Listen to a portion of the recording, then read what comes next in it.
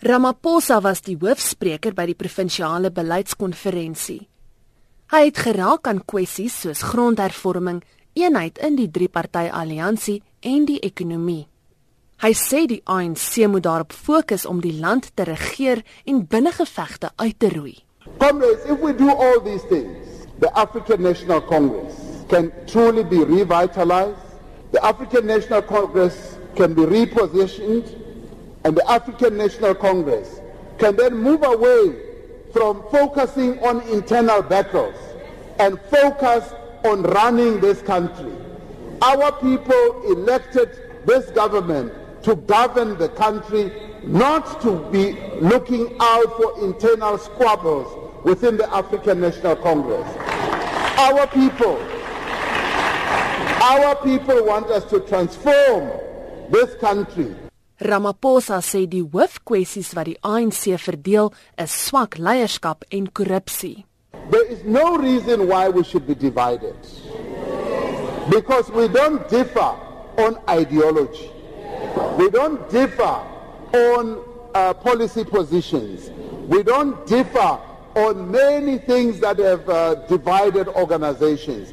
We just differ on issues, yes, of leadership, yes, issues of money, issues of corruption, and we should therefore put those things aside and say we are going to be united because the African National Congress still has a big task ahead. Die adjunkpresident het ook aan die afgevaardigdes gesê die takke van die ANC is die belangrikste komponente wat die party se leierskap moet gebruik om rigting aan die party te gee. You as the branches, the basic unit of the African National Congress, you are the ones who must impose solutions on us as leaders. You are the ones who must say this is the solution that we believe needs to be put on the table and adopted. Because the weaknesses within the movement and the opportunities that we are not taking up are actually debilitating our ability to lead our people as a whole. I've often said that our people in South Africa have always looked to the ANC as the leader of society. Today, they no longer see us as the leader of society. Ramaphosa sê Suid-Afrika se ekonomie moet behoorlik bestuur word. Hy sê anders as die ekonomie voor 1994 wat nie inklusief was nie, is dit nou 'n groot Afrika-ekonomie wat beleggers moet lok en werk moet skep. We now need to manage the biggest economy on the African continent.